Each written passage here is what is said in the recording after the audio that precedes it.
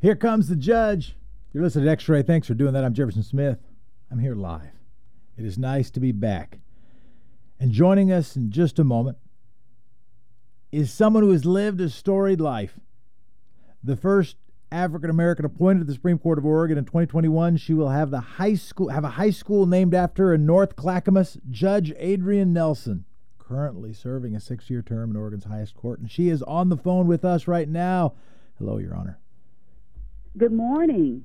How you holding up? You know, I'm doing pretty well today. I gotta ask about the high school first of all.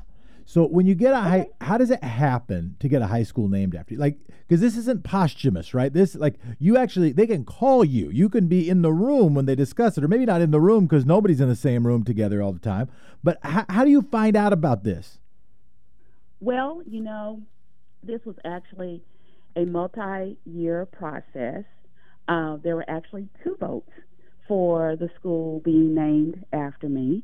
In 2018, after a number of conversations, the vote was not positive. It was voted down. They changed the process. Voting it down meant they were going to keep the same name, or they were going to name it after someone else? No. So there were 2 schools that they had to name. One was an elementary school that ended up being approved and is actually in existence right now for the first African-American female who got a law degree here, Beatrice Morrow Kennedy, who was part of many race discussions here in the state and actually was a founder of what is now the Portland Observer, one of the 2 black papers in this state. Sure. The other is the Scanner. So, and then there was a conversation about the new high school, and my name was 2. It was my name and Oregon Supreme Court. I'm not Oregon Supreme Court. That's me. Oregon Symphony conductor James DePriest. I remember James DePriest. It seemed like he was the head of the Oregon Symphony my whole childhood. Right, you know, and so it was voted down. There was a concern about the process. And they redid the process, the school board did, and it came up through that second process that James DePriest and my name were the 2 names submitted again. And at that meeting in May of 2019, which I did not attend, they chose to name it after me. So I wasn't in the room, but I was kind of aware of the process. And I really don't know who submitted my name because names were submitted from a variety of sources in the community. And then there ended up being one, which ended up being my name. So were you campaigning along the way? Are you like throwing little hints? Are you like making a few phone calls? At least having a couple of friends make some phone calls? No. You know what? It is so, it's a very humbling experience, and I can be totally honest with you that once I got the call that they were naming the school after me, people think I'm an extrovert, but I'm really an introvert, and I got so not overwhelmed, but like, oh my gosh, this is a big deal. This is a really big deal. So for 2 weeks, I wouldn't look at the building because I can actually see the school that's being renovated to become the high school from my office window in my home. And so finally I went there, and it was a full circle moment for me. So I'm very excited. They've done the groundbreaking a year ago. They have been continuing to make the process, working toward getting the building ready for September of 2021. And I have been to the school and talked to the students, and because I am one of few people that have something named after them while they're alive. Because people have jokingly said that to me, oh, I thought you'd have to be dead to have something named. And I'm like, well, yeah, I'm very much alive, and I plan to stay alive, and I plan to continue to live and do things. I plan to interact with the students as much as possible while doing not only my job on the Oregon Supreme Court, but also being active in the community. Well, thanks for spending this time with us. As a bit of background, you went to University of Arkansas. You weren't born in Oregon. You ended up here because your mother had relocated here? I think you were born in maybe Kansas? Yep. No, Kansas City, Missouri, I think. That's right. All of that's correct. And so how did you end up here? What was the decision like? And what was the transition like to move to Portland, Oregon? So my mother and I always joke about this. I think she is totally serious about it. I'm not so sure about it. This is just a part of family history that I guess we'll never agree on, except the result. She said that I promised, because I grew up in a very close-knit family. I lived next door to her parents, or my maternal grandparents, and across the street from my maternal grandparents was my grandfather's great mother. So I had my great-grandmother, my grandparents, and then our home. And she said that I said as a teenager that I would live near her whenever I had children. And so when I had my daughter, my mother said, okay, when you coming to Oregon? It's supposed to happen. And we made an agreement that it was not something I wouldn't consider, but that I would come to Oregon for 2 years, and then I would have fulfilled this obligation I had to her, and I could be free to move and live anywhere I wanted. But during the 2 years that I was here, I did notice that there seemed to be all kinds of divides, but I did notice the racial divide. And I asked people what was going on. How'd you notice and it? Why? I'm sorry? How did you notice it? How was it manifesting itself? Well, it was clear to me that certain people lived certain places. Yeah. So the redlining, that there was a difference in people's earning capacity. And it just seemed like there was, for me, a certain, as I moved around, because I would get a paper and see what different activities were happening that weekend, and if something was interesting to me, I went. And I noticed that there was not always a mixed crowd, and it made me curious. So what'd you do? You find this curiosity, you realize, you look around, you say, hey, what's going on here, and what do you do? So I started asking people who I had begun to develop friendships with, and some have continued and deepened, and they were honest. And out of that, because I'm legally trained and also I'm a literature major from my undergraduate degree, I went to the Oregon Historical Society to get some information, and I picked up the book Peculiar Paradise that may be out of print now, that talked about the history of blacks. And it helped me understand where I was. Now, it didn't make me feel like I got to hurry up and get out of here, because I do know the story of migration, and now more people know the story of migration, particularly from Isabel Wilkinson's The Warmth of Other Suns. But I realized, okay, I've gotten confirmation. What I'm sensing, what I saw is real. What am I going to do if I'm going to raise my daughter here? And how am I going to navigate all of this? So that's what made me notice. I decided to stay because I met wonderful people from all walks of life that would be honest with me and say, yes, this is what's happening.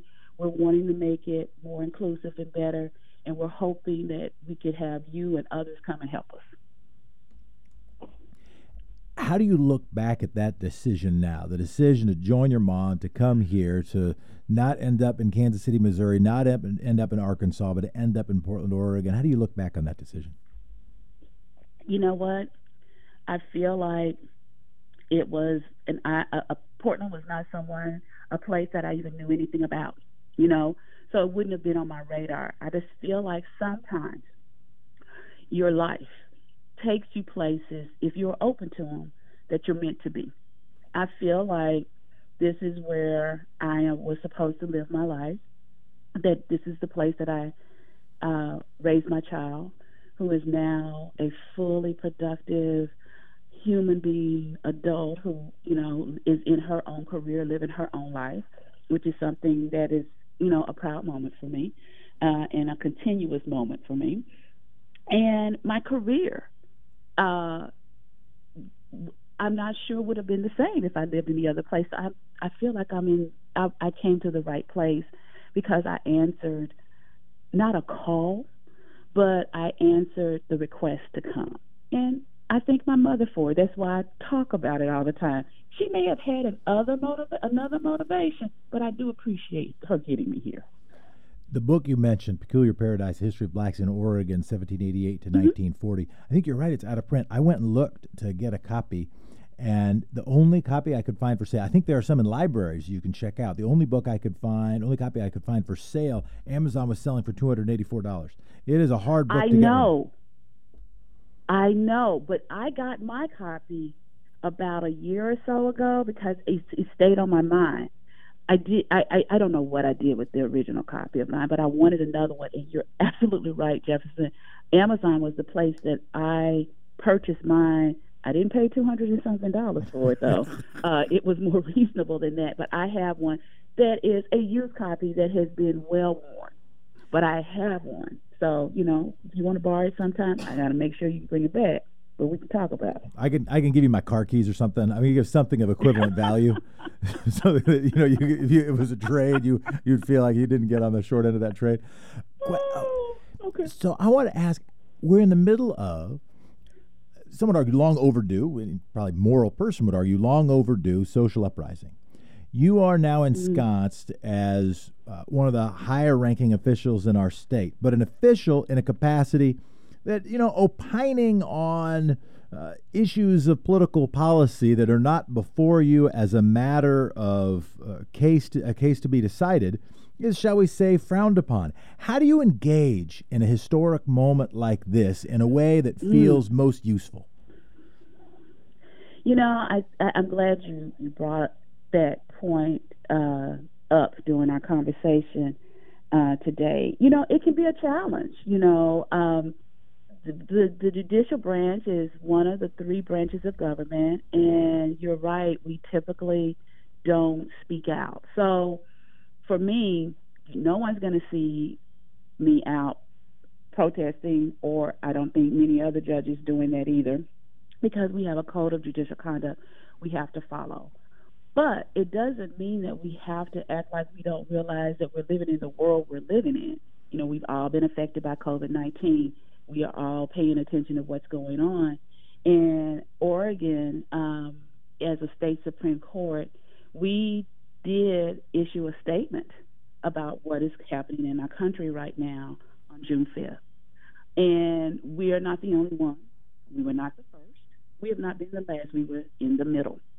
They talked about how all of this affects us and how we need to, have the public trust and confidence, because we need people willing to support our current legal system and serve as jurors. Now, some people don't want to come in for jury duty right now because of COVID-19.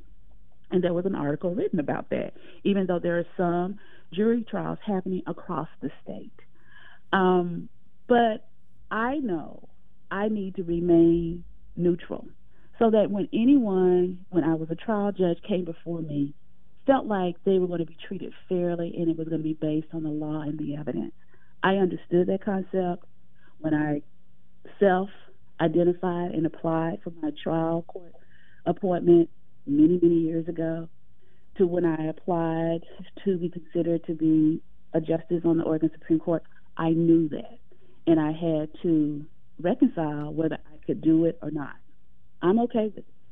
I made that decision long ago, 2005. So we're deep into it.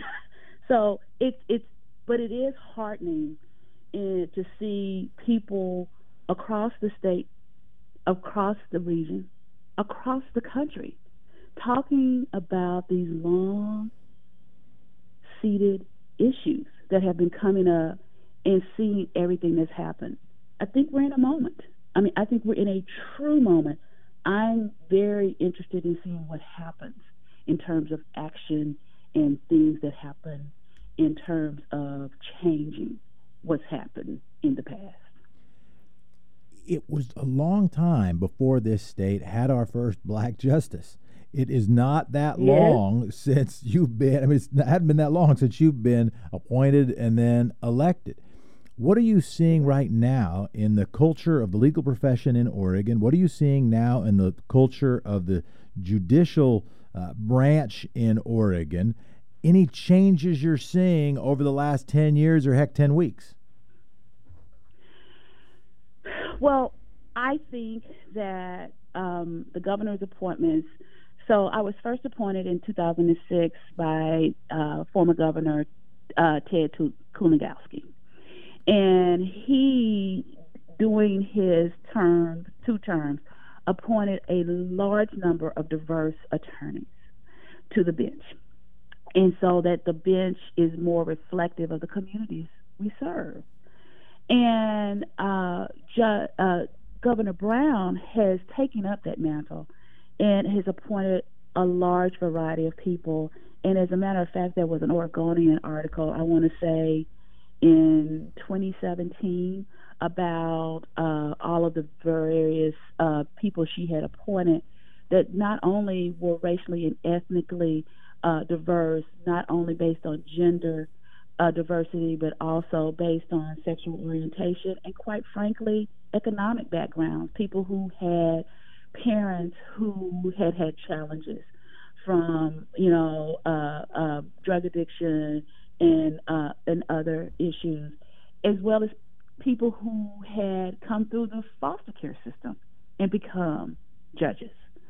So I think that there is a recognition, more so than when I first came in, that our communities need to be reflective of our in our judiciary, because that instills public trust and confidence. When I did the listening sessions in 2016, as a result of unrest in this country at the time, we heard loud and clear that people were not really willing to embrace us as they were. We heard loud and clear, gosh, you all don't really look like everybody else. You don't ignore that. You say yes, and what do you do? And so I think that my colleagues are very much open to the idea.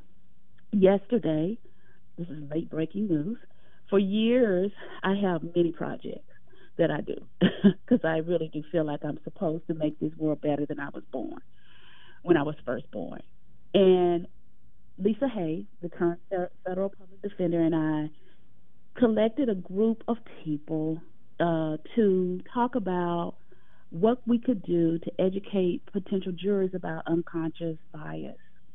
And as a result of our efforts in late 2016, when we first were contemplating on up until 2016 when we formed the committee, we have an unconscious bias video for jurors that we're hoping will be played both in state and federal courts, along with your juror orientation video, so that people, if they're unaware of what unconscious bias is, they can understand the concept and how it should not play a part in their serving on a jury if chosen, and that it helps them understand what their role is as a juror. So, I could give you others, but I think that's enough for right now. That is helpful. So you're saying now there's going to be, you're starting a new program to address unconscious bias in juries and judiciary. Is that what I heard you say? So we have an unconscious jury bias video that has already been completed. Yeah. We've shown it to one of the Oregon State Bar sections. The litigation section had a litigation retreat in late February, and we unveiled it there. Yesterday, another judge and I did a webinar for the judges. We had already sent the link on the state side to our presiding judges and trial court administrators. All of this would have been rolled out months ago, but COVID-19 occurred. And so we're starting it up again. In June, at the end of this month, June 30th, we're going to send out the link to all of the attorneys who are licensed to practice in the state, and they can start asking for it and inquiring, is it being used during jury orientation, and if not, they may want to have it for their particular case in their courtroom. That will be decided by each individual judge. So that's what we're doing to try and educate potential jurors. Within the Oregon Judicial Department, we have a strategic plan we're doing, and it is a multi-year project, but within that, we are also educating judges. We've always had an education committee and leadership committee where we talk about all kinds of issues, but we have training on unconscious bias for judges right now and resources, and we're also expanding those and providing them to staff because everyone who comes into the courthouses don't see a judge. They may see staff, and we want everybody to be trained. And in another role in my life, I am chair of our Oregon Supreme Court Council on Inclusion and Fairness. And so we're working really hard to have internal resources as well as bring people out from consultant roles and trainer roles to continue our education because we understand this is an ongoing educational process for all. Judge Nelson, would you be down? I know you've got a busy calendar. Would you be down for us to do a part 2? We're supposed to wrap this. You only booked us until 7:30, and we appreciate even going over the amount we have. But I've got other stuff I'd like to talk to you about. Is it possible? And I'd actually like to get one of our partner stations in with us for that. Would that be possible? It is possible, Jefferson. I don't know if I've ever told you no. But Judge Nelson, it is so good to talk to you. Thank you so much for taking the time this morning. Appreciate your service. Congratulations on the high school. Are you just going to drive by it on occasion, just stand outside for a while and just greet people as they come in? Hi there. And they say, who are you? And you just point at the school. Is that part of your plan? No, it is not. Do you wear your robes in the grocery store? Do you just go and walk around town? Okay. I do not. I do not. Well, the only thing that I do is wear it on the bench when I need to. When I was a trial court, I wore it, of course, when I was on the bench. And when students came to my courtroom, I would come down and talk with them, and I would unzip it. And it was a moment that they would really couldn't because they were like, what are you doing? I said, I have clothes on up under it. Like I'm a real person.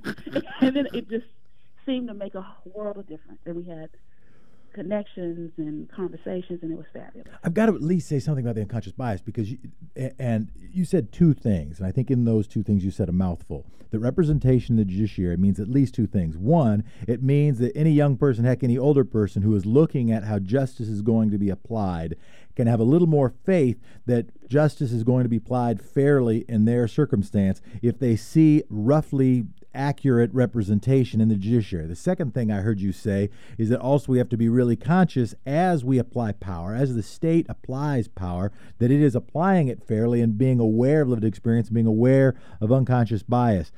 I caught that right? Any last word on that? That's great, but that's one of the things I want to follow up on part 2. No, I think you got it right, and I recognize that it's a challenge, and I have spent a lot of time. I do training on it. I've trained our judges. I've done presentations on it, both for lawyers and firms, and like I said, it within our judicial branch. But yes, I'd love to talk more about it, as well as others who are doing the work and update you on what we're trying to do within our branch to address it. Judge Nelson, thank you so much. You're welcome.